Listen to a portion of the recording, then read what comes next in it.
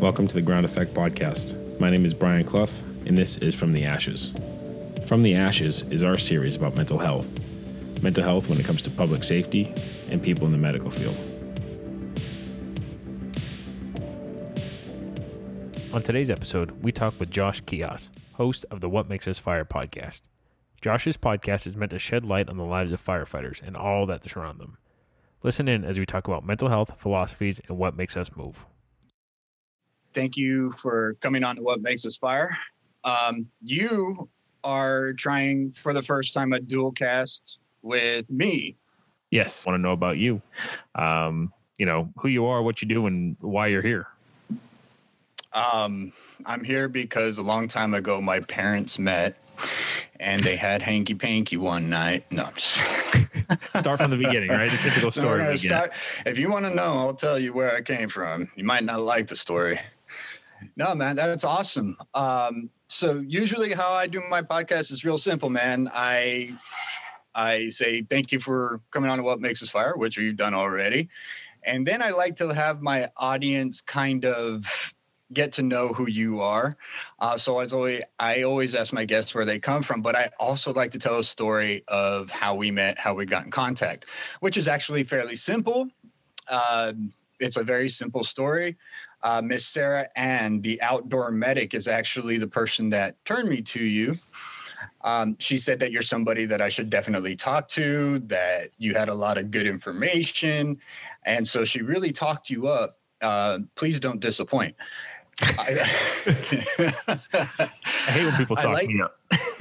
Yeah, right. So I like your content that you have on Instagram and that you have on TikTok. You put some pretty good messages out there. And for the audience that doesn't know, Brian here is actually a flight medic. So he is a medic that instead of being on an ambulance gets to ride around in a helicopter all day. So most of what Brian sees is what I assume heavy trauma or extreme medical such as stroke or heart attack.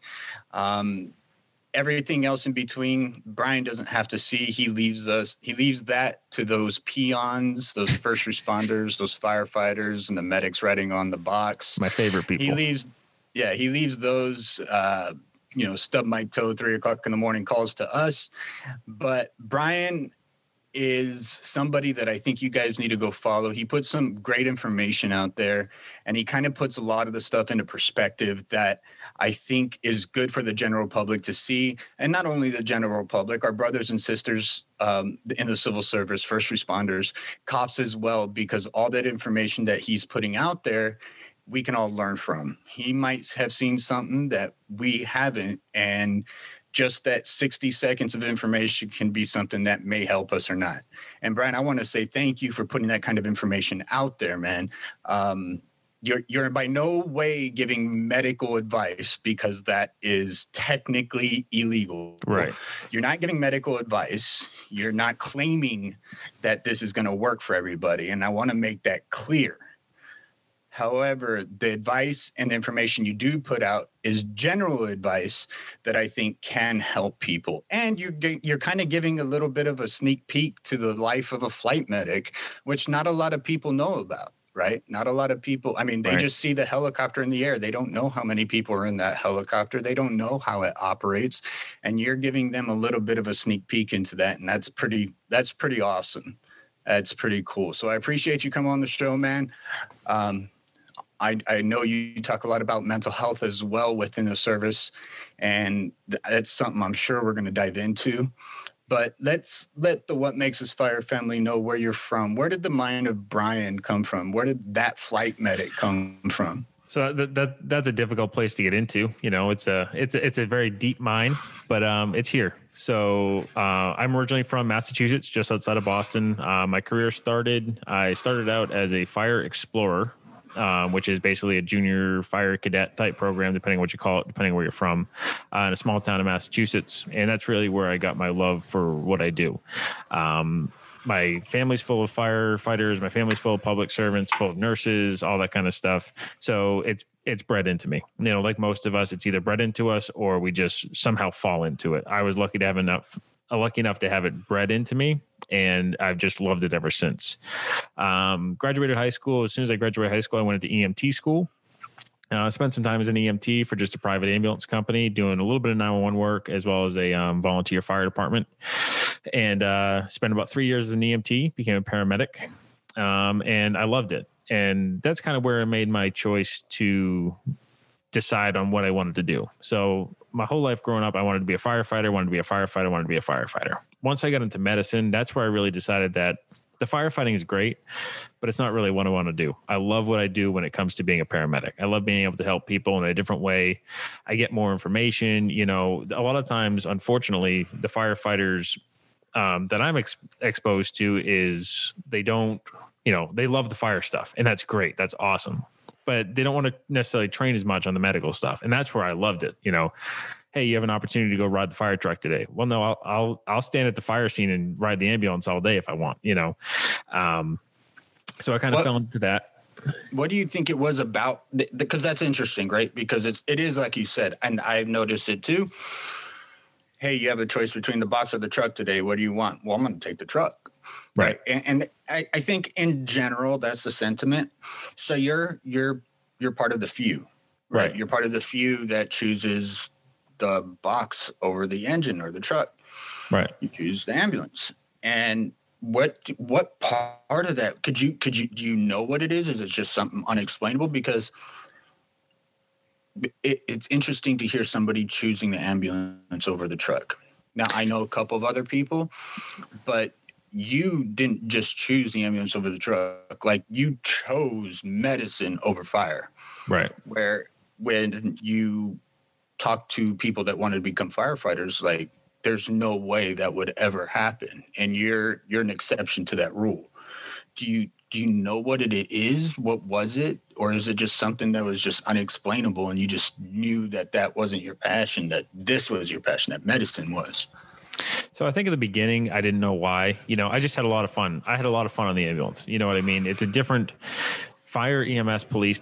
Everybody in public safety is a different breed of people. But even within that, I mean, a cop is different than a firefighter. A firefighter is different than a medic. You know, you can be a fire medic, but, you know, you're still either a firefighter or you're a medic, you know, just personality wise and stuff like that. When it came to the medicine over the fire, I think I just... Over the what? Over fire. So I think I just kind of navigated towards, you know, research and wanting to know more about, you know, what is wrong with this person, and, you know, why are they having this problem? What caused it? All right, what can I do to better myself when it comes to treating them, you know? And I just kind of dug down that rabbit hole, and the deeper and deeper I got, the more and more I enjoyed it.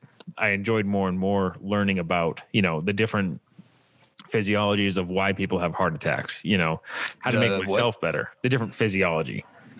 You know, like what causes it? What causes heart attacks? What causes strokes? How can I be better? And I think that I just loved that side so much that I kind of fell down towards the medicine. And I felt like I was doing a lot more for the individual person where I worked. You know, the fire service where I worked, it was a lot of just, you know, hauling bags, pushing stretchers, stuff like that. We didn't have a lot of actual care when it came to being on the engine. Down where I am now, I'm in Florida now, they do a lot more care. So maybe it would be a little bit different if I started down here. But up north where I started, it was a lot of, you're the ambulance service, you do all the patient care, we're just here to carry your bags, you know? And I think that I really enjoyed the fact that I was able to help people as an individual. You know what I mean? I could walk in there and I could really do something to change somebody's day. And that's really what drove me to that side of things, I think. Or it's just that I'm that mentally unstable that, you know, it's what I like. But you did do some fire. What? Yeah. Well, were you ever a volunteer? Did you ever actually put bunker gear on? Like, yep. So I was on it was a paid on call department. So we were a smaller department, but it was all, we were the only department within the town. We were surrounded by full-time departments, other volunteer departments. It was a good mix of everything. We had our own ambulance at the fire department, but we were only BLS. So we only did just basic stuff, you know, the backboarding, the splinting, stuff like that. Our ALS came from either AMR or one of the surrounding fire departments. So I saw a lot of good in being a paramedic. And that's what drove me to being a paramedic in the first place, was seeing how much more I could do. And then once I became a paramedic, that's what stuck me towards wanting to stay on the box. And just the firefighting, you know, putting the bunker gear on, fighting the fire and stuff like that. It's great. You get that adrenaline rush. But I feel like the rest of the time I sat back, you know, and I watched. And, you know, we do training, we do videos and stuff like that. But it didn't really give me the fire that, you know, medical training did. You know, I really enjoyed the medical training. I wanted to do it. I searched for it out on my own versus the fire training. It was, okay, you have to go do this. You have to do that. And it's like, okay, I'll do it, but because I have to, not because I want to necessarily. Okay. So the want was a bit, I would say a bit, it was a lot stronger when it came to the medical stuff than the fire. Very. Did you find that as being a surprise, seeing as you grew up wanting to be a firefighter? Were you surprised that this realm was, holy crap? Very. I tell everybody this. The only reason I became a paramedic was in order to be a full-time firefighter, I had to be a paramedic. That's literally the only reason why I wanted to go to medic school, was to be a firefighter. Medic school was a pain. It was a long time. Our medic school was about 2 years long between ride time and everything like that. So it was probably one of the hardest times of my life. But then once I actually started working as a paramedic, I was like, no, this is what I want to do. Like, I don't want to do this fire stuff anymore. This is where I want to be. So it was a good choice, and I'm glad that I did it, for sure. Hell yeah. And I think nationally, fire departments are actually going to that. I know the department that I work for, we just absorbed the city's health department, which included 911 emergency response, medical response. So we absorbed them about 6-7 years ago. And nobody told you that the growing pains would continue to go and 6-7 years later. Yeah, definitely. And anybody listening out there, anybody that wants to become a firefighter or first responder, if you want to work for a big city, you're going to have to get your paramedic. It's just moving in that direction. That's the direction it's going. Cities are finding it easier to have the fire department and EMS department combined. It's just easier to manage that way. It's all emergency response. Firefighters are first responders and EMTs too. When we go to calls, we're the first ones to pull out somebody that's hurt. So who better to start treating him than the person that pulled him out, you know? So just know that if you don't want to be in the medical field whatsoever, you better start looking now for a fire department that doesn't require you to do that, because it's moving in that direction. It definitely is. So what made you go down the path you go? What made you want to be a firefighter? You know, did you do something beforehand? Did you, you know, go bang nails? Did you? Man, so my history is crazy leading up to finding out that being a firefighter was what I was wanting and what I felt I was meant to do.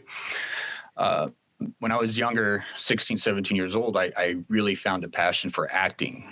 And I always wanted to be an actor. I loved being on stage. I loved performing, writing, music, all of it. But I also loved football. I also loved track. I also loved hanging out with, I love horseback riding, hanging out with the FFA members, hung out with the goths, hung out with the jocks, hung out with the drama geeks. I was in choir. Like, I was a little bit, I didn't have, you know, in high school, everybody has their little section. Yep. I didn't have one. I roamed everywhere. I had a little bit of friends in all little sects, but I found that being an actor is what I wanted to do. So to start that career, my parents got me into modeling. So I started modeling at 16, 17 years old. 18 years old, that's how I actually first met my wife. We met modeling. We didn't stay together. That's just when I first met her. We were both models. But the modeling was going good in Houston. It's not a great market. So after high school, my uncle was a ballroom dance instructor in New Mexico.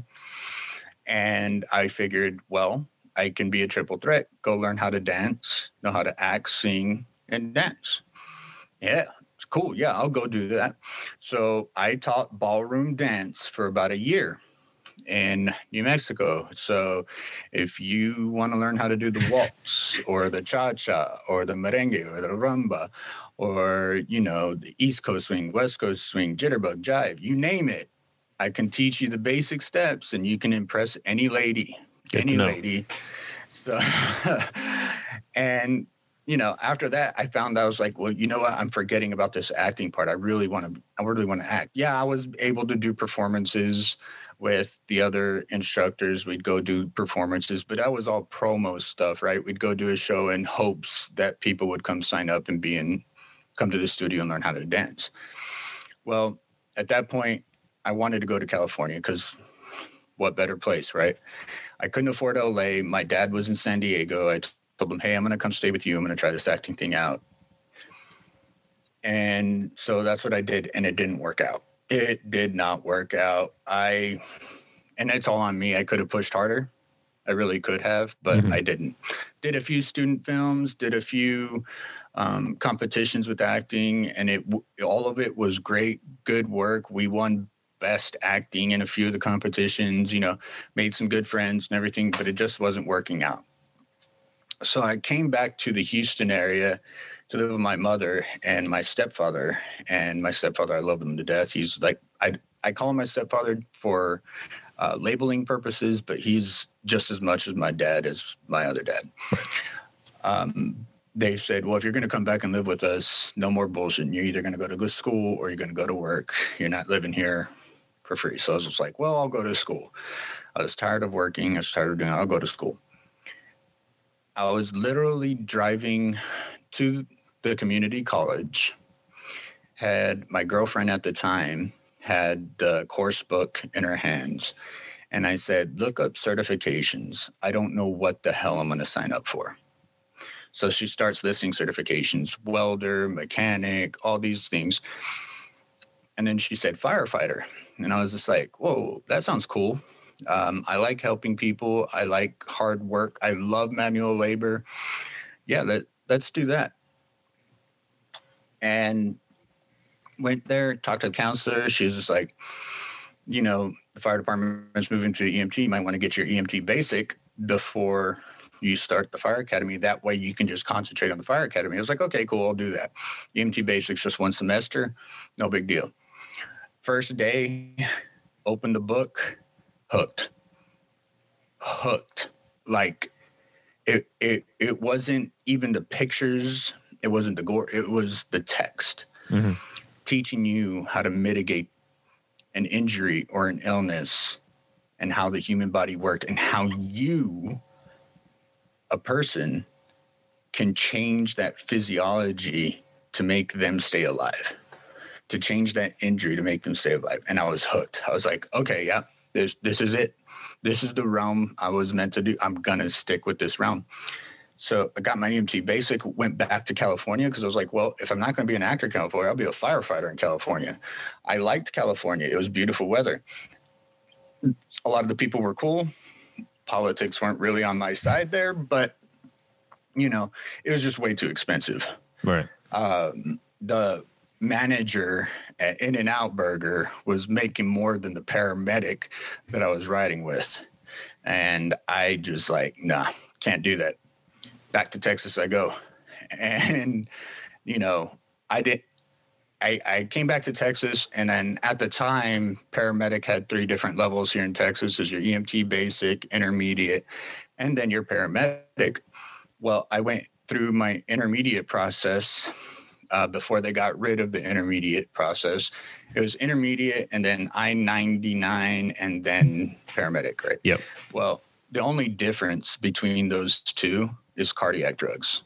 It's the only difference because you can intubate, you can do everything else as an intermediate, but the cardiac drugs are kind of where it stops for intermediates.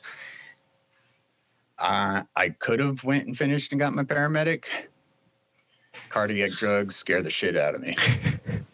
They do. I will 100% admit I did not go through with it because I am not comfortable with cardiac drugs. And that's not to say that I could have learned exactly everything I needed to do with them. I could have learned how to administer them. I could have learned I'm good at math. I know how to get dosages right. I could have done all that stuff. I would have known exactly how to do it and been confident in how to do it. But the fact that I'm pushing adenosine into somebody and I'm literally intentionally stopping their heart freaked me out, because it would be my fucking luck that it didn't start beating again. You know? I know it's very rare. Like, I understand that. Logically, I understand all that. But it freaks me out. It freaks me out. Risk versus reward. Yeah, so once I finished my intermediate, I finally was able to start the fire academy. And that's when I really knew, okay, yeah, I'm here because this is what I believe I was meant to do. Like, I truly believe I'm a firefighter because this is what I was meant to do with my life, was to be a firefighter. And the way I contribute to this world is being this. And from that point on, it's pretty much, that's it. I just dedicated my life to firefighting. I started off in the volunteer department after I graduated the fire academy. I was a firefighter during Hurricane Ike in the Houston area, and I live literally 15 minutes away from the coast. So, I was at the station for about almost 2 weeks. I lived at the station for almost 2 weeks. I had CNN follow my crew around while we were searching houses and marking them, Mm-hmm. And I at that point, it was just constant reassurance that this is what you were meant to do. A gentleman at the volunteer department that I was at was saying, hey, my career department has a test going. I signed up, took the test, and then I would say 6-7 months later, I get a phone call while my wife is getting ready to push my son out in the hospital.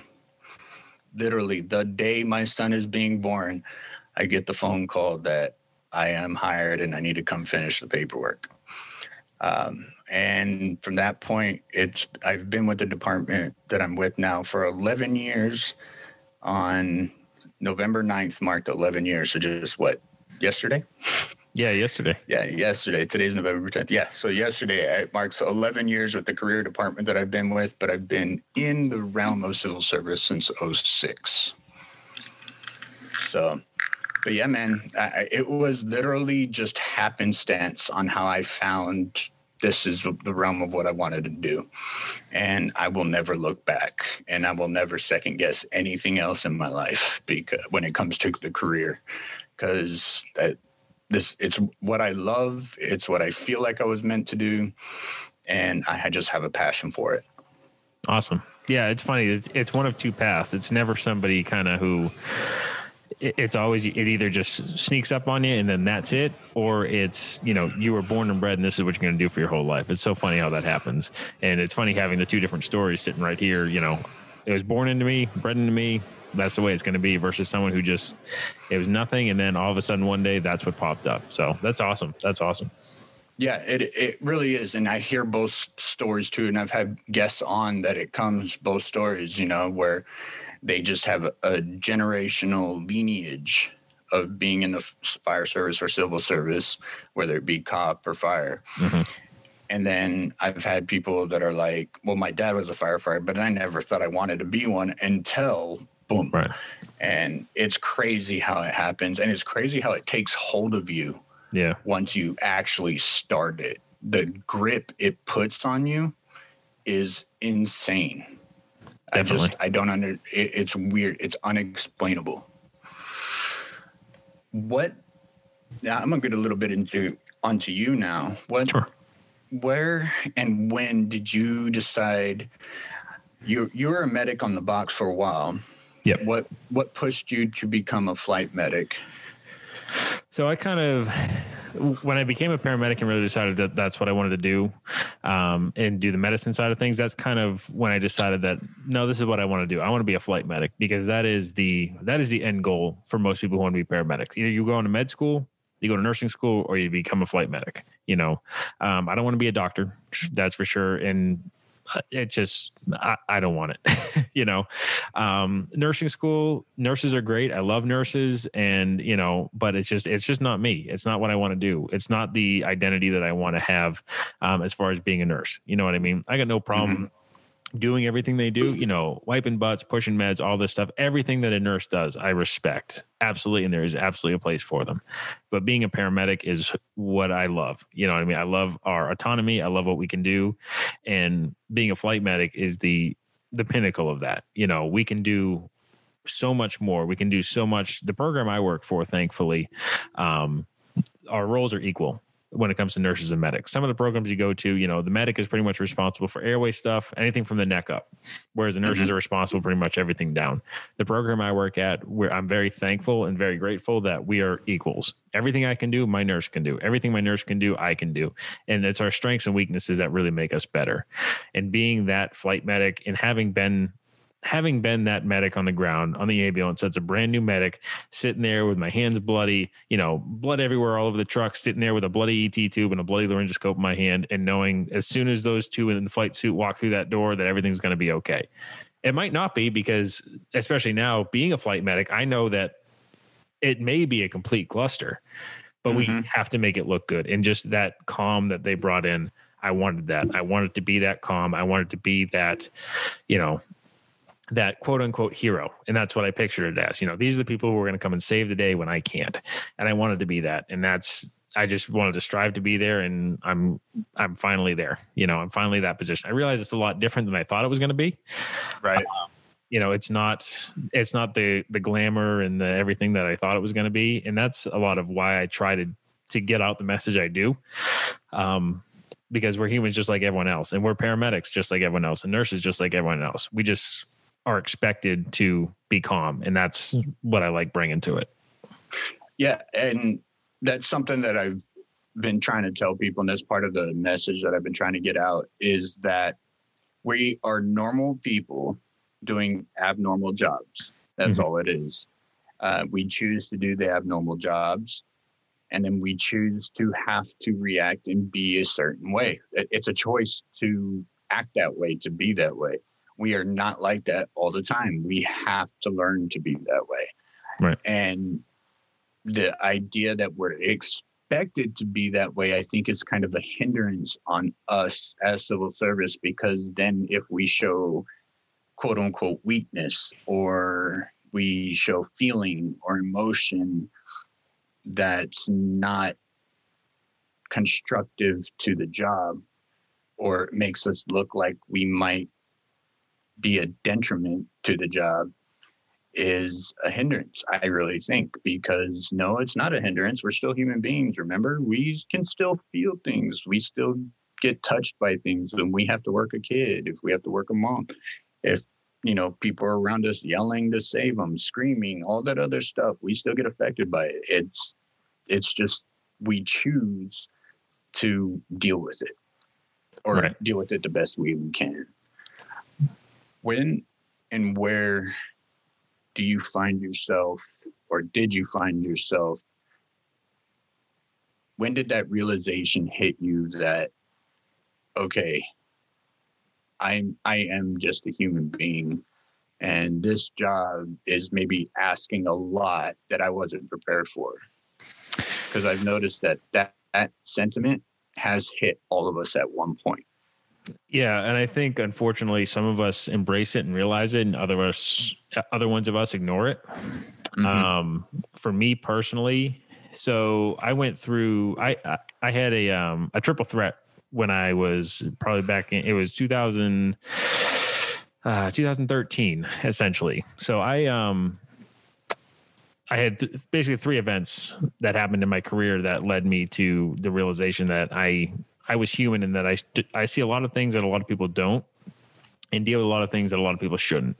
One was my partner committing suicide because of his demons, and things he was going through made me realize that, we don't take care of ourselves like we take care of other people. And that was the first time it was like, all right, maybe there's some things I should start looking at, because he was perfectly fine. You wouldn't know that this was going to happen, and it happened. And that made me start to think. The second was the Boston Marathon bombing, being part of that and being and working while that was all happening. And then the after effects of that, the realization that other people now, the general public are seeing things that we see every day, and how they're reacting to it made me realize that my reaction was not normal. I was like, all right, let's get in there. Let's do this. Let's, the calls are going to keep coming in. We gotta just do our best job. The rest of the city's shut down, but we're still working. All right, let's do it. Whereas everyone else is, mourning and everything, and we're not. So it made me realize that we're not normal in that sense. And the third was when I was working as a dispatcher, and I picked up the phone. This was just one of our business lines. Somebody called in and said that their kid wasn't waking up. And the more and more we found out this mother actually basically killed her child, beat him to the point where he didn't wake up anymore. And going through and explaining on the phone exactly what she did. And then, seeing the other people that surrounded me and their reactions, they were going through and listening to the call because it was being investigated and everything like this. And, weeping and making sure I'm okay. I'm like, yeah, I'm fine. And then the more I thought about it, I'm like, how am I okay with this? There's something wrong with me that I need to work on reconnecting with that. No emotion whatsoever to essentially these three events. And I realized that if I keep going down this path, it's just going to implode me. And I need to start reconnecting with that human side of me. If I don't do that, it's not going to end well for anybody. Because how can I help somebody else if I can't help myself? If I can't connect with a patient who's having an emotional battle, how, I can't be any good for them, So it really made me think, I need to start reconnecting with the human. I need to start having emotions again. I need to start letting things affect me in the appropriate way.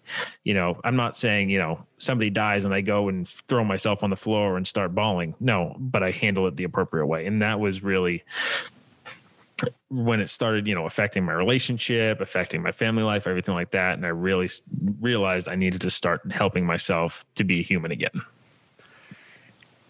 I think that what I'm hearing from you, granted, of course, we're both not mental health experts. However, we do deal with mental health patients all the time. We deal with mental health with our fellow brothers and sisters in the service. But what I'm hearing from you is this coping mechanism that I think all of us have when a job or when the tone drops, right? We have learned in this service to separate the human emotion from the job. We almost have to dehumanize it so we can do the job correctly, right? Right. When we go to a car wreck, well, it looks horrible, horrendous, there's blood, there's whatever, and the general population sees it and it freaks them out. It's chaos. But to us, it's, okay, this is how the car is cut. Okay, this is where I need to cut. This is how we're going to get the patient out without hurting them anymore. This is what we need to do while we're getting them cut out. Let's get this over here. Let's get the backboard over there. Let's set this up. Let's get an IV started since we can't get them out. It's taking a little bit longer to get them out. It becomes a job. It becomes a job. And we have to dehumanize the patient and think of it as a job. We have to do these steps to get this patient out. And then once they're out, there's these other set of steps we have to do to keep them alive. And then it's not until everything's said and done, we pass them off at the hospital, we can kind of stop and reflect a little bit and be like, holy crap, But it sounds like what happened with you, and correct me if I'm wrong, the idea of it being a job kind of just stuck. Exactly. And it got stuck in your head. Right. I got stuck in that mode of I'm at work, I got to put it away. I'm at work, I got to put it away. And it was just this endless cycle of call would come in, call would end, call would come in, call would end. Even at home, it's one of those I'm constantly thinking about work, not being able to disconnect myself and being able to process everything that I'm seeing and hearing and feeling and just ignoring it because I couldn't do it at work and I had done it for a certain amount of time without any help. And then it just got stuck there.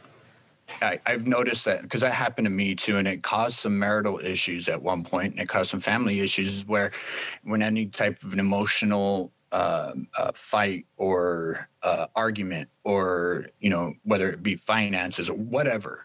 Well, you did this and it made me feel this way. I was like, well, why are you feeling that way? It just happened, just let it go, whatever. And we disconnected those human emotions that most people have, that general people have. And when we just react because that's what we do on the job. We just react. It becomes a job. We see something. We know that there's an emotional connection that's usually there, but we put it away. And then we deal with it. We react, we mitigate, and then we go on. We forget about it. Where when you're at home, it doesn't work that way. You have to deal with those things. Those are things that are important to deal with. But we forget how to do that because we've been trained to forget how to do it. We trained our brain to forget how to do it. We trained our brain to forget how to deal, because if we were emotional on every call that we went to, we probably wouldn't be able to do a whole lot of the calls. We'd be crying half the time, being upset. So I found that to be kind of a little bit of a commonality with civil service personnel, that being able to find that balance of allowing yourself to disconnect on the job, but then reconnecting when you clock out. That reconnecting part is a little bit hard for a lot of us to actually do. Right. It's just, and I tell everyone this, as soon as you clock out, that job stops, and unfortunately, a lot of people that we all hang out with are people in our field, and it's the way it is. There's nothing wrong with that. But we need to know that when we hang out with these people, we don't just talk about the job. It's okay to, because we have to decompress. It's how we process things. But at home, everything can't be about that. You have to clock out and you have to leave it at work and then deal with it in the appropriate manner, not taking it out on your family, not taking it out on your friends, not talking about it every waking minute of every day. As hard as that is for us, because we're all one-uppers. You know what I mean? You're going to tell this story and I'm going to tell this story. That's the way it's going to be. But we love it in all reality. You know what I mean? It's how we do. And honestly, it's how we get better, because guess what? I want to be the best person I can be to help your family member, to save your family, to save your house, to whatever it is that we do. So that's why we are the way we are. But we got to learn to shut it off at times. It defines us, but we can't let it define us all the time. No, absolutely not. We can't. When did you start wanting to be an advocate, and when did you start having the idea of sharing what you share on your Instagram and on your TikTok, with sharing the mental health stuff, with sharing general knowledge that we know as civil service, but it sounds like you're dumbing it, quote unquote, dumbing it down, not because the general public's dumb, but because sometimes it's really hard to understand if you're not in the life. But you are making it more simple to understand the information that you're putting out there. Where did that idea come from, and why did you start doing it? So it kind of hit me. So I went through the peer crisis intervention course and the group crisis intervention course for CISD debriefings and all that fun stuff. And CISD stands for Critical Incident Stress Debriefing, for everybody that does not know what that means. Right. And unfortunately, most people don't know what it means, which is part of the problem. But we'll talk about that. So I went through all that training. And essentially what that training does is it debriefs you. It shows you how to debrief other people, but at the same time, debriefing yourself. And I went through this training after those 3 events I talked about earlier. And I realized, I'm like, well, wait a minute. I'm not okay to be able to deal with anybody else. I can't help anybody else because I am like spun up. So I went through, I got some help from myself. And it was at that point where I started talking to people about kind of my experience. And I got a lot of the kickback that I'm sure you've seen and maybe even gotten of the, no, I'm fine. No, I don't need to do this. I don't need to do that. We're all too tough for that. And I realized that a lot of people won't talk to you face to face about it, but a lot of people need a reminder that you need to start taking care of yourself. So for our coworkers and our colleagues and our peers, spreading that word of it's okay to not be okay. Here's my story. You don't need to talk to somebody like me about your story, but here's your reminder that it's okay for you to not be okay, and go get the help, start taking care of yourself. For me, I realized that a lot of people now seem to open up. they'll come to me and say, you know, hey, I saw this. You reminded me that I have this going on and I went and got some help. You know, just that gentle reminder, and not forcing them, not saying, you know, hey, you need to go sit down and you need to talk to this person or we're going to take you off the job. That's not the way to do it, because that's a good way to get to someone to shut down. So basically just reminding people over and over and over, just in subtle little ways, that you need to start taking care of yourself, I found is much more effective than walking up to somebody and saying, talk to me, you know. And that's the whole goal, is between us, we need to take care of ourselves and remind each other. But for the general public, even, there's so many people who, like we talked about earlier, they see us as heroes. They see us as this, you know, we're untouchable, we're invincible. You know, we never show emotion. And that's part of the problem, honestly, is we have this image we have to uphold. So if we can show the general public too that we may not be okay, even though we're showing up to help you out and being, you know, on our A game, it'll help other people remember when they interact with us, you know, face to face. They're hanging out with us as friends and stuff like that, that maybe our reaction to them saying something or doing something was because of something else or something we've dealt with recently. And I think a lot of people just don't realize that. A lot of people don't want to realize that. But I think just subtle little reminders that everybody has something going on is the best way to get through to people, because then they think about it themselves without somebody forcing it on them. I agree with you. And it's interesting to hear it coming from your perspective, because you're a flight medic. And so your crew is a crew of 3 or 4, I'm assuming. 3. You have your pilot, your nurse, and the medic, which is pretty common, I think, for a lot of life flight or, you know, flight medic, the realm of helicopter ambulance, quote unquote. Have you found that realm of the job of the civil service, have you found them to adopt that idea about self-help and mental health? And the reason why I ask, because in the fire service, it's a fairly new topic that is becoming quote unquote popular, right? It's fairly new to start talking about this openly within the fire service in general. And I can only speak for the fire service because it's what I'm in, it's what I've noticed. Right. Just a couple of years ago, I, like you, went through a peer support group that the International Association of Firefighters, the national union, had put on. They put on training for peer supporters, so you can be somebody in your department that somebody can come talk to. Now, they're not teaching you how to treat them in any way, shape, or form. They're teaching you on how to help put somebody in the right direction if they need it. Right. Have you found the realm that you're in adopt that and be more open to getting that training, to having people come out and say, hey, I have something that I need to talk about, stuff like that? Or is it still kind of a taboo topic around? So I think it's even worse, honestly.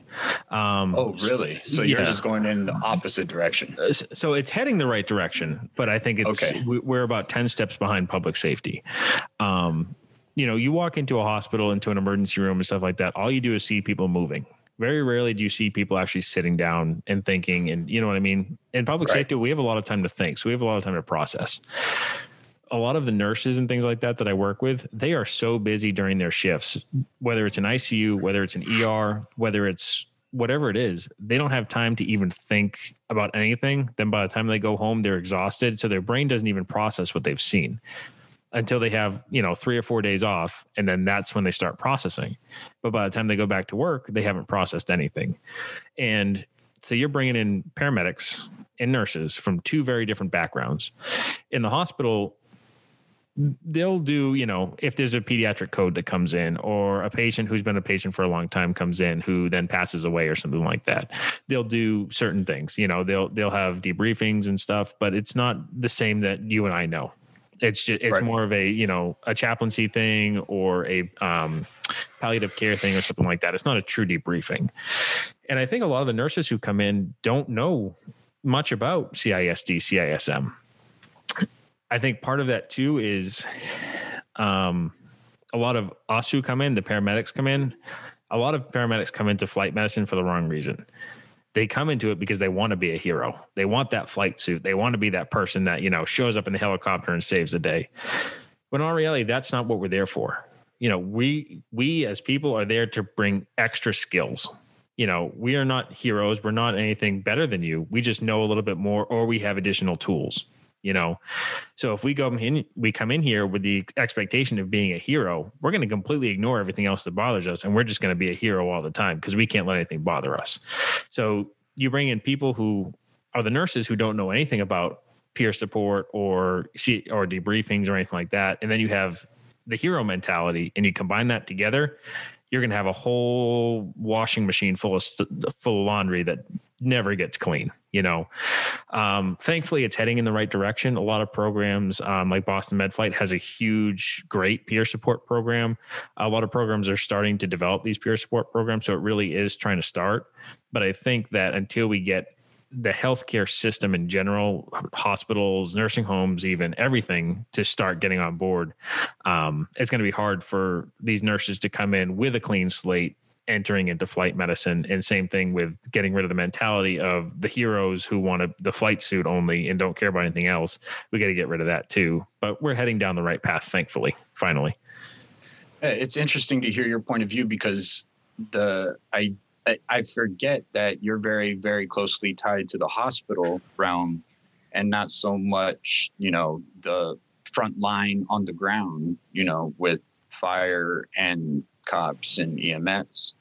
And it's interesting to hear that, you do deal a lot more with the hospital realm than the medic realm. Really, you're there on a scene for maybe 10 minutes for patient transfer, and then you're off. And then now everything's in the helicopter while you're treating, and then with the nurses when you transfer patient care to the ER, the trauma unit, whatever. So it's an interesting difference that even though we're all dealing with the same thing, all of us are dealing with the same call, right? Right. The cop that shows up first on scene, and then fire and EMS that have to do the job to get the patient secure and start treatment, and then calling you guys to come because either traffic's bad or we don't have the tools or the patient isn't just that much trouble that they need to get to the hospital faster than we can, whatever. But then it's you guys. And then from you're transferring that patient to the hospital, to the ER, there where that patient's either going to get stabilized or, God forbid, they pass. But even if they do get stabilized, now they're in the ICU. So now you have ICU nurses and doctors. And then after the ICU, then you have the floor nurses and doctors in the recovery area having to. And so it's crazy how we're all tied to just one call. Right. One call. You could have thousands of people, hundreds of people tied to one person. Tied to one patient, one person, one thing that happened, one traumatic event that happened, and all of us are tied, but yet we're all expected to deal with what happened differently. Right. Now, we may see different parts of that story, but it's still all the same story. Right. So why should we have to deal with it any different than you or them or, we're all tied to it. And then we're all tied to the patient and their family. Mm-hmm. We're all those things tie into it. And I think we forget about all those little nuances. And then we expect to act differently. We expect to quote unquote, and I've been guilty of it too, where, it's the nurses. I mean, we did most of the work, or the doctor wasn't there and he didn't have to stabilize this. He's just fixing what we stabilized. And, but right. That shouldn't matter because it's still a traumatic event. It's still not normal for human beings to see that right. on a day-to-day basis. And we forget that. One of the biggest things that it didn't really hit me until I saw it happen working as a flight medic. And you think about a scene, whether it's an accident, whatever it may be, but a scene where somebody was working, doing whatever, and then they have an incident where they have an amputation now. a hand, a leg, something like that. You know, as EMS providers, stuff like that, we tourniquet off, send them away, send them to the hospital, send them to the air crew, whatever it is. And that's pretty much where we stop thinking about it. The one thing that I never realized that I didn't think about is that person woke up perfectly able to do whatever they want to do. They can walk, they can talk, they can pick things up if it was a hand. Now they have to go through and change their entire life from that one incident. They don't have a leg now. They don't have a foot now. They don't have a hand now. Me being able to process the fact that I woke up with all my extremities and now I'm missing something. I can't, like, being able to process that it's beyond me. And having to be able to care for that patient, the physical side, the mental side, the emotional side, everything is what people forget about. And like you said, it's just, we don't think about that as medics and firefighters in the field. But having seen that now in the hospital about how many times the depression these people go through, the change of life they go through, all that from such a simple thing that we think of. It's an amputation. Easy, tourniquet off, close it up, they go home, right? But the depression that these people go through, they can't, you know, they were a lefty, they lost a left hand. They have to relearn everything now. And that's something that we don't often think about. And to me, that hit me hard when I saw it, because you can't fathom it, you know, and learning about that and realizing it really changed the way that I think about patients as a whole. That I can relate to that story. And I think that I kind of got on that line of thinking where what you were saying, you know, when you wake up and we kind of take for granted about the small things, right? Like having both our hands. Right. I was actually doing a rotation during my intermediate at a major trauma center here in the Houston area. And flight medics brought in a guy that was in a rollover and his arm got amputated from the shoulder down. But they had the arm. Right. They had the arm and the guy came in and I was able to be at the elevator when they came down and the guy was saying his hand hurt. Mm-hmm. You know, his hand was hurting really bad. And all I can think to myself was, your hand is 10 feet behind you in an icebox right now. How are you? What? Right. And that's when, you know, you just start going, whoa. Like, how is this guy going to really feel later on when he has to actually truly know and realize and the ketamine wears off or whatever they gave him. And now he has to relive life in a completely new way. Right. And I literally I went home. I was just like, what the hell would I do? What would I do? You just can't process it. I mean, you try to sit there and like hold your hand like under your shirt, but then you still realize you're using it. It's like, how do you do that? You can't put your arm behind your back. It's still there. You still have that whole, I still have it. I'm pretending right now, but that's not the real thing. Right. And being able to even at least try to understand, I think, is something that we need to try to do a little bit more as civil service personnel. We need to try to understand just a little bit more. But again, on the same token, though, if we try to understand too much, we got to be careful in not allowing ourselves getting caught up in it, right? Because we still have a job to do. It's a fine line. Yeah, there's a very fine line. Exactly.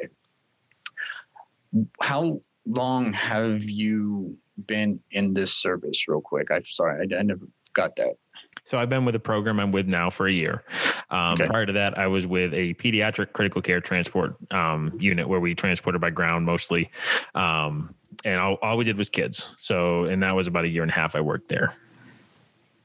Okay. How long have you been a civil service member? Oh, I've been 13 years. 13 years in total. Okay. Yep. Yeah. So we're actually pretty similar in time and service. Yep. Different job aspects, but time and service for sure. Right. Where are you looking to go from here, man? Where are you looking to? Are you planning on just retiring as a flight medic, or are you planning on doing something else? So I don't know what I want to be when I grow up yet. You know what? Whenever somebody asks me that question, I feel dumb because it's like, where do you go? Where do you go from here? I love what I do. I really do. And I know someday, either physically or mentally, I'm not going to be able to do this job anymore. And I have to prepare for that, but I don't want to admit it right now because I am still so new to it. But I don't know. I've thought about other things such as, PA school or respiratory therapy, things like that, or even just something completely different like engineering. It's hard to come to the realization that you're going to have to do something different in the future or you're going to have to retire, but with the physical demands of this job these days and you have to be in it for 25 years or however long you have to be in it, you do have to prepare. One injury could be a career ending injury, and I think a lot of us forget about that until we get to the point of actually having that injury. Right. I guess you could say I'm lucky enough to have had an injury where my career could have ended at that point. But thankfully I was able to recover from it. It was a simple injury. I tore the cartilage in my knee. It was a simple injury, but that could be career ending for someone who doesn't recover from it appropriately. And it made me realize that I need to have a backup plan, but I still have no idea what I want to do from now. So you don't really have a 5-year plan right now? My 5-year plan now is to be the best flight medic I can be, and kind of, you never perfect your craft, but get as close as I can, learn as much as I can, do as much as I can, to really get down to it and be really good at what I do. And then in the meantime, probably go back to school, work on my gen ed, all that stuff. I've never gone to college, so I don't, have any of that stuff. So I do have stuff I can work on in the meantime. But I just don't know where I want to end up yet. In 5 years, I still want to be where I am, but I want to have a plan. All right. Well, look, like for me, the whole 5-year plan is to promote, right, to a higher rank, right. To lieutenant is kind of where I want to spend most of my career in. And then just any and all training that comes my way, take it, just continue to learn. That's my 5-year plan, really. And because once you're in a career where you feel like where you belong, when you start thinking about what your plans are to advance career-wise, you're thinking, well, I'm where I'm at already. Right. How can I really advance when I'm already where I want to be? So what I had to do is find what I can do within my career to advance. And that for me is, more training, more certifications that allow me to do more parts of the job, stuff like that. So, retirement for me doesn't really look like retirement because I will be able to retire at a fairly young age, early 50s. And I've always loved being an instructor. I like teaching. And I find that that's the realm that I'm finding myself really pushing towards. At the same time, I have found this new passion in mental health within the service. I have found wanting to share the story and help my brothers and sisters in civil service in general I want to make a dent in that suicide rate that is continuing to climb in civil service. And I want to be a part of that. I want to help. And the reason being is because I was almost a part of that statistic. And it's not a great feeling to admit that, but it needs to be said. It needs to be admitted. I need to be able to be okay with saying it out loud because it is a part of what happens with us. And so when I finally realized that I want to be a part of that change, I'm really starting now to rethink that 5-year plan. Where do I really want to just be a fire instructor, or do I want to advocate for this and start sharing my story a little bit more?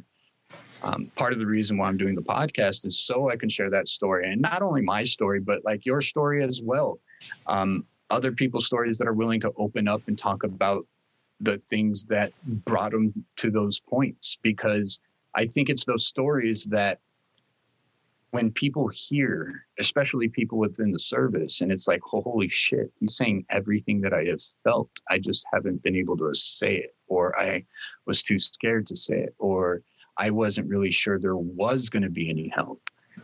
And being able to hear that somebody did help, or there is routes that I can take, or there is somebody that I can talk to, they can reach out to me, you know, or they can reach out to somebody that I've talked to, or they can reach out to somebody that's close to them and feel more comfortable with.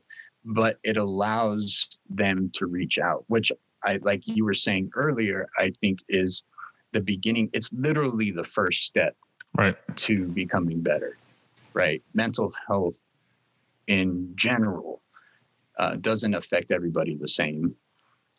My depression can be different from somebody else's depression. My ADHD affects me differently than somebody else's ADHD.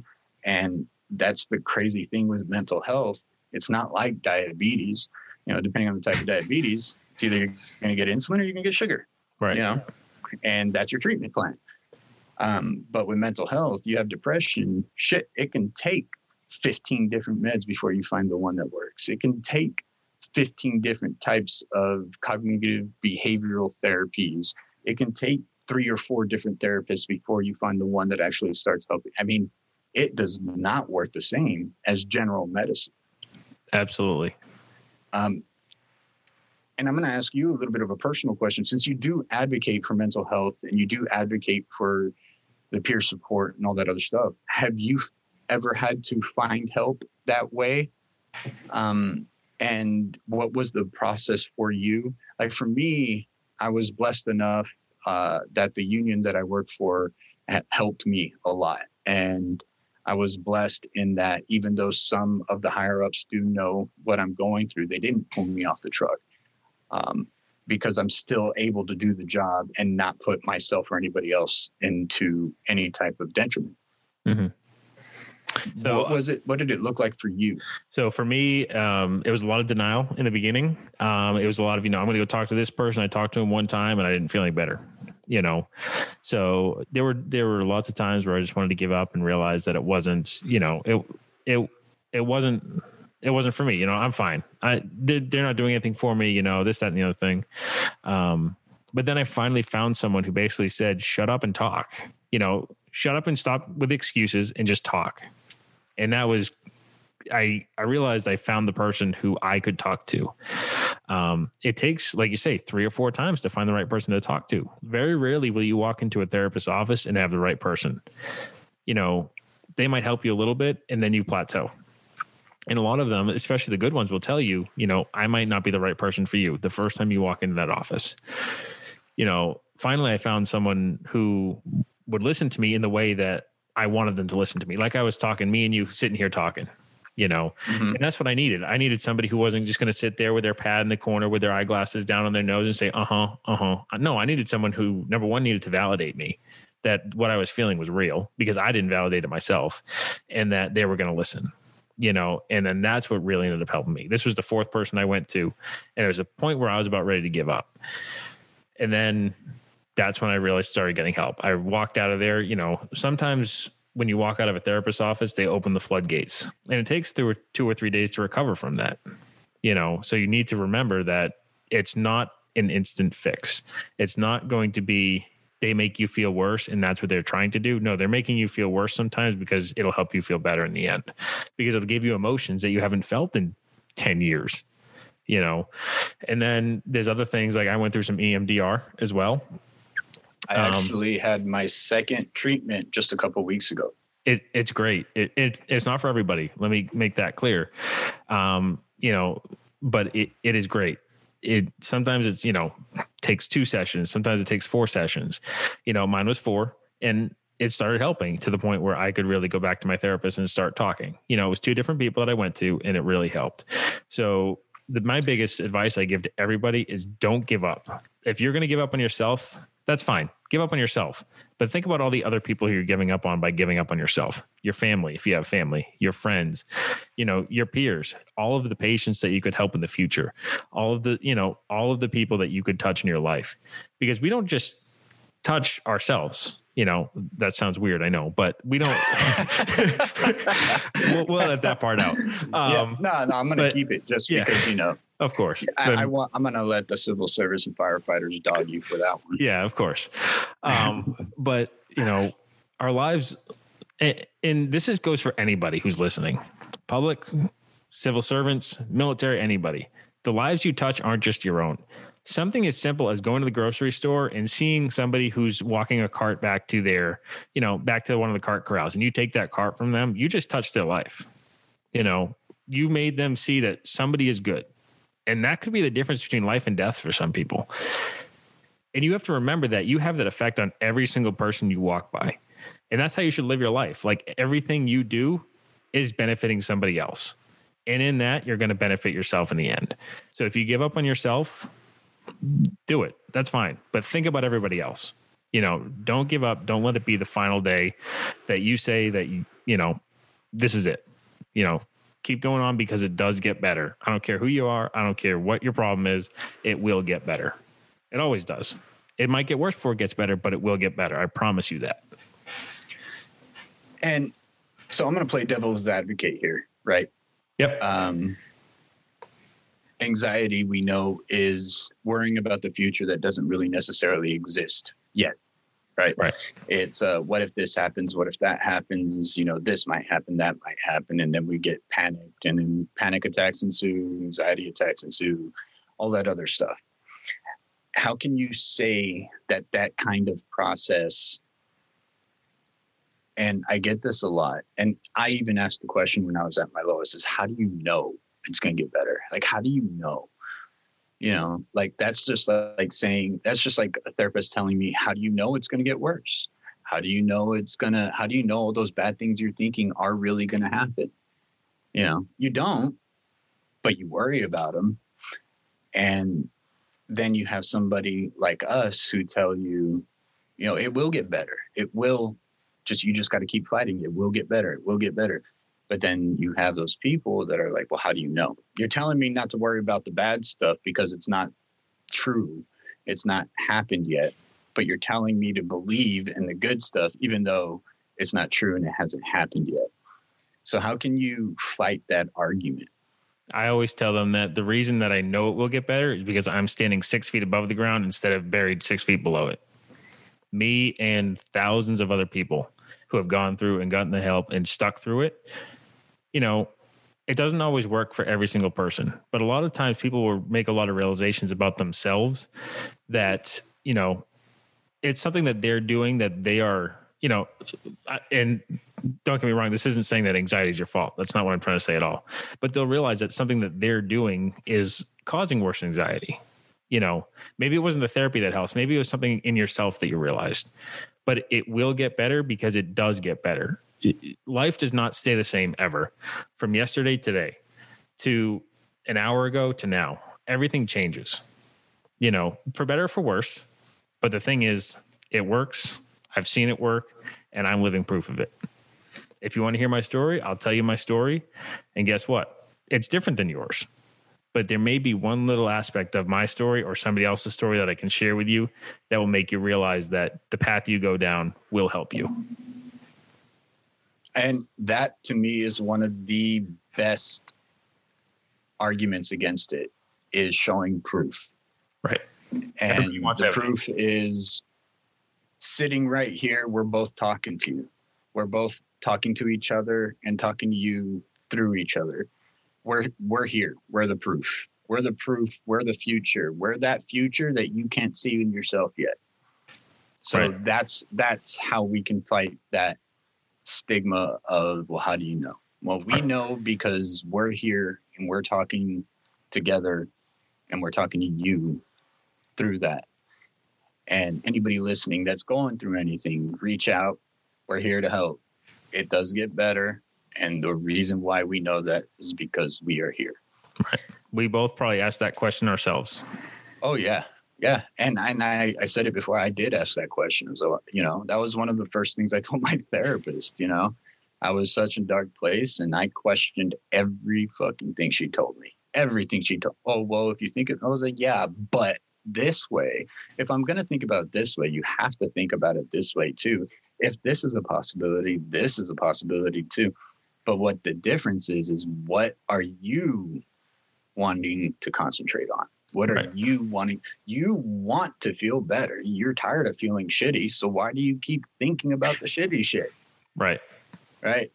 It's this weird thing, right? It's like we go to a therapist. We want to get better. We're tired of feeling sad and upset and angry all the time. We're tired of being anxiety ridden. But then when somebody tells you, well, think about this good part, and then you fight it. Why do you fight it? Why do we fight it? Why do we fight it? Just like anything else, you know? Yeah, we want to feel better. We're tired of feeling this way. So when somebody tells us, here's a way to stop feeling that way, we fight it. And it's like, they're literally telling you how you can start not feeling that way anymore, but you're fighting them. You're fighting to stay in that state of mind. And that is your depression. That is your anxiety winning that battle within your head when you start fighting those ideas that people are trying to tell you, hey, it can get better. Just keep fighting. Well, how do you know? Well, that question right there, that's your anxiety. Your anxiety asked that question. Your depression asked that question right there. Mm-hmm. You can allow and beat that depression anxiety by saying, you know what, you're right. It can get better. You know? Absolutely. 100%. 100%. All right, man. Well, I usually we went through a lot of good stuff.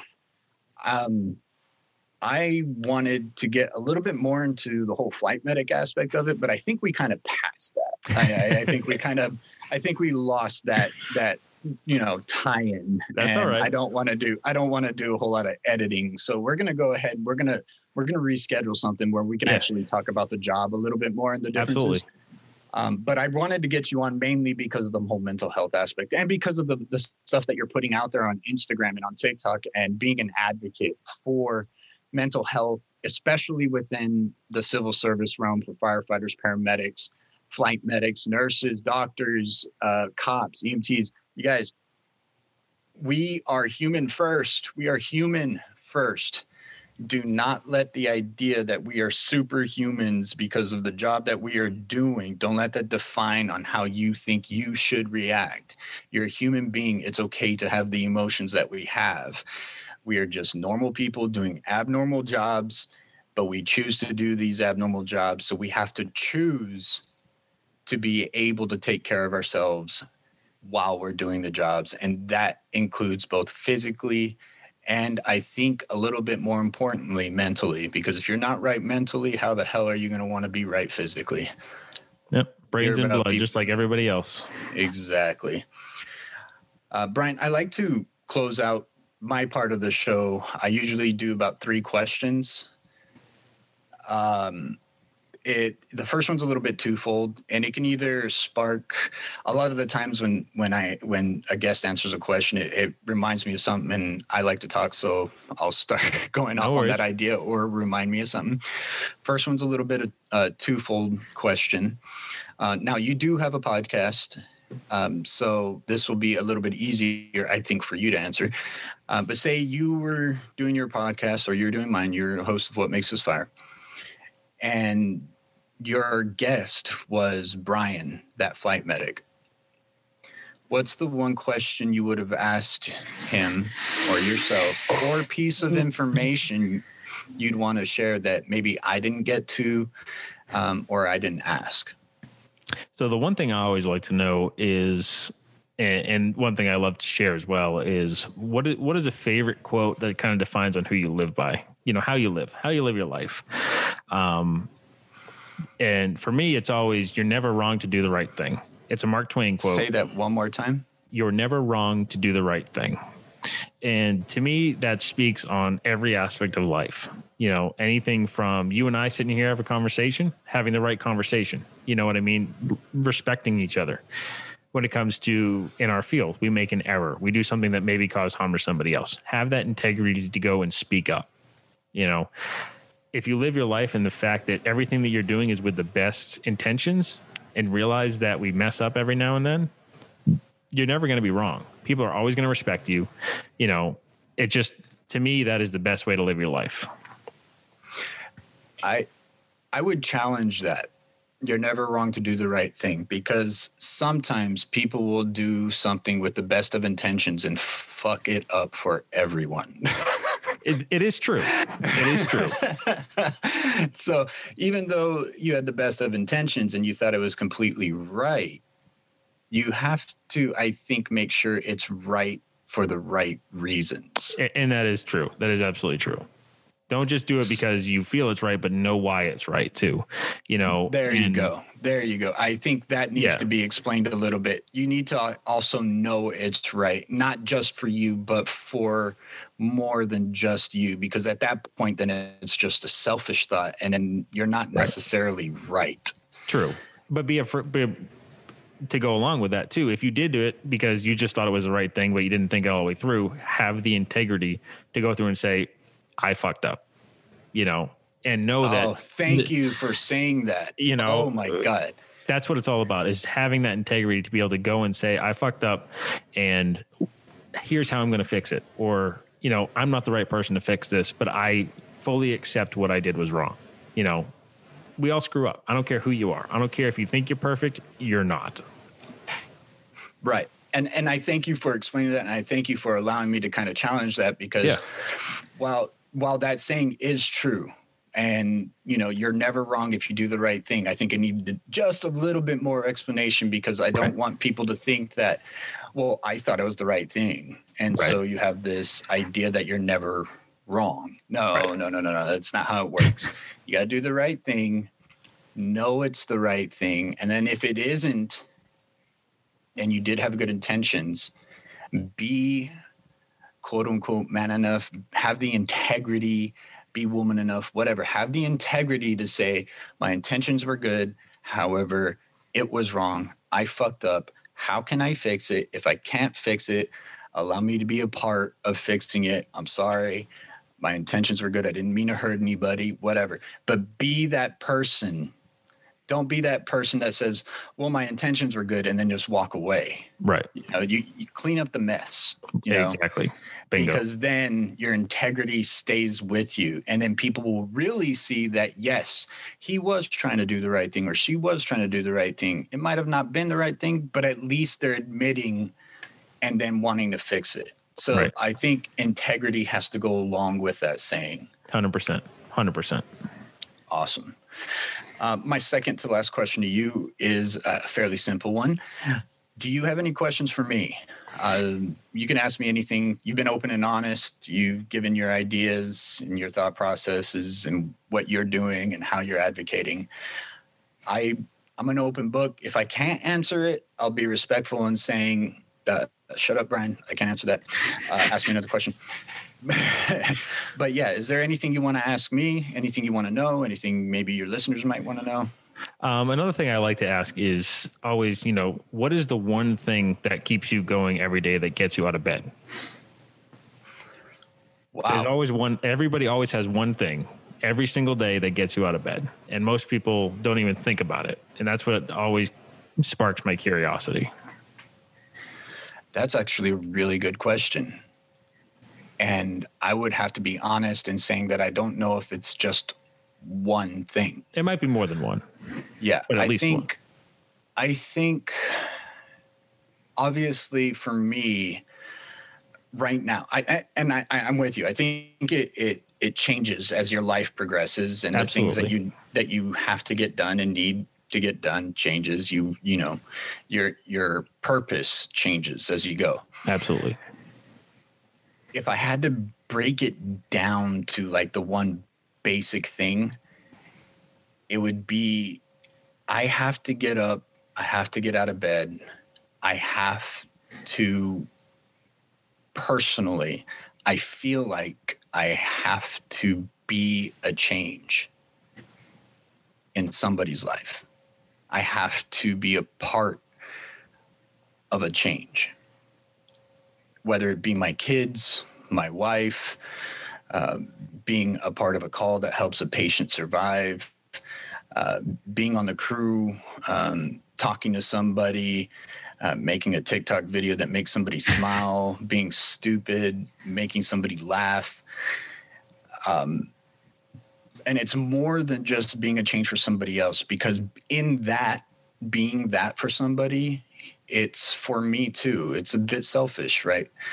And I think it kind of has to be for everybody. I think that selfishness is not a bad selfishness, in that if you're able to be the best you, you can be the best you for everybody else around you. 100%. So, and this for me, and the way what I'm telling you is a fairly new idea for me, because I literally just, I've started a new treatment plan for my depression, which got really bad just, a couple months ago. So this idea that I've had in my head prior to that, I got up thinking is I have to find prior to that, my whole reason for getting up and getting out of bed was searching for a reason to live. Now, when I wake up and I get up, I want to be that hope for somebody else to live. That's why I get up. I get Awesome. up out of bed because I want to be a part of that hope. Whether it be just, hey, thank you for doing your job, all the way up to, being thanked for being a part of saving somebody's life, to helping somebody move, to just being a better me. And then in the process, learning to love myself and knowing that I'm worthy of the love that I feel I deserve. Because once I really believe that, then I know I can transfer that idea into somebody else. That's why I get up in the morning now. Awesome. Prior to that, I was trying to find validation in anything and everything to keep me going. And it was not a good way to live. Not a good way to live. Yeah. It was very detrimental. At least you got better. Yeah, I'm on the path. I'm still getting better, still taking med. I started a med treatment and therapy and couples counseling and everything else. So I'm becoming a better me, and in hopes of me being a better me, I can be a better me for other people. Awesome. And that's why. That's my reason for getting up right now. I'm not saying it's not going to change in the future, because it might. Should change. Yeah, and it should. But right now, my reason is to be a better me for other people. Awesome. That's why I get up out of bed. I like it. Yeah, I like it too, man. Thank you for that question. That's actually a really good question. I haven't been asked that. That's actually a really good question.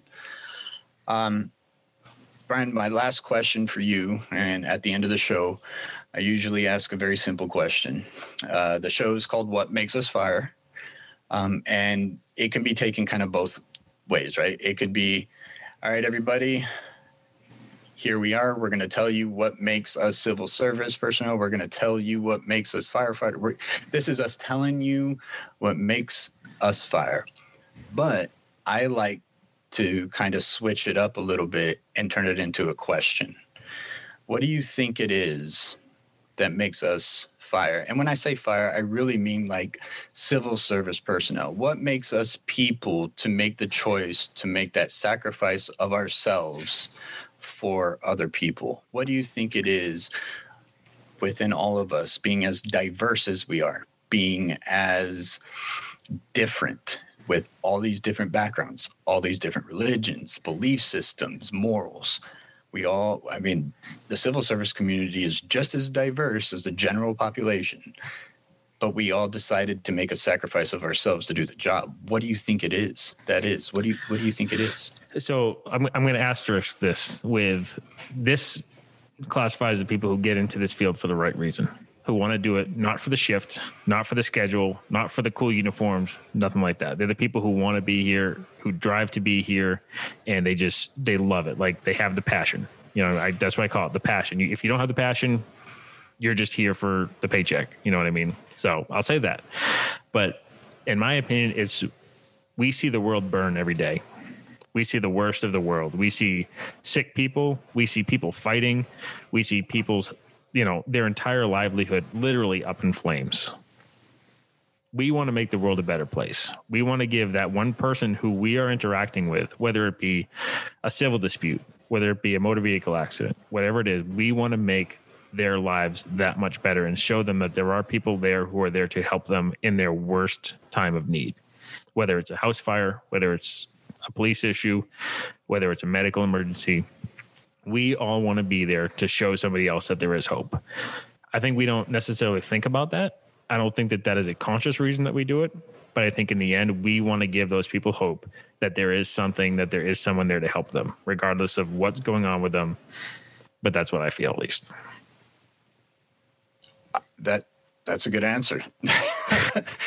And I like that you asterisk that with, you got to have the passion first. And I think it's those people that what you followed that with really applies to. Do we have some of those people that are just there for the paycheck? Sure. However, I think in this kind of line of work, you have to have some type of passion, some type of want to be that change, to do the job. Because I don't think we don't get paid enough to have to deal with the shit we deal with. Right. Really, I don't think we do.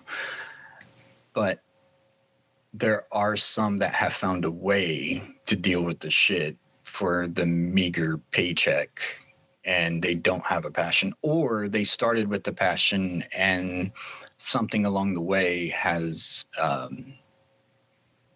made it more difficult for them to continue it. Maybe they just need a little bit of help. Maybe they need somebody to talk to. Who knows?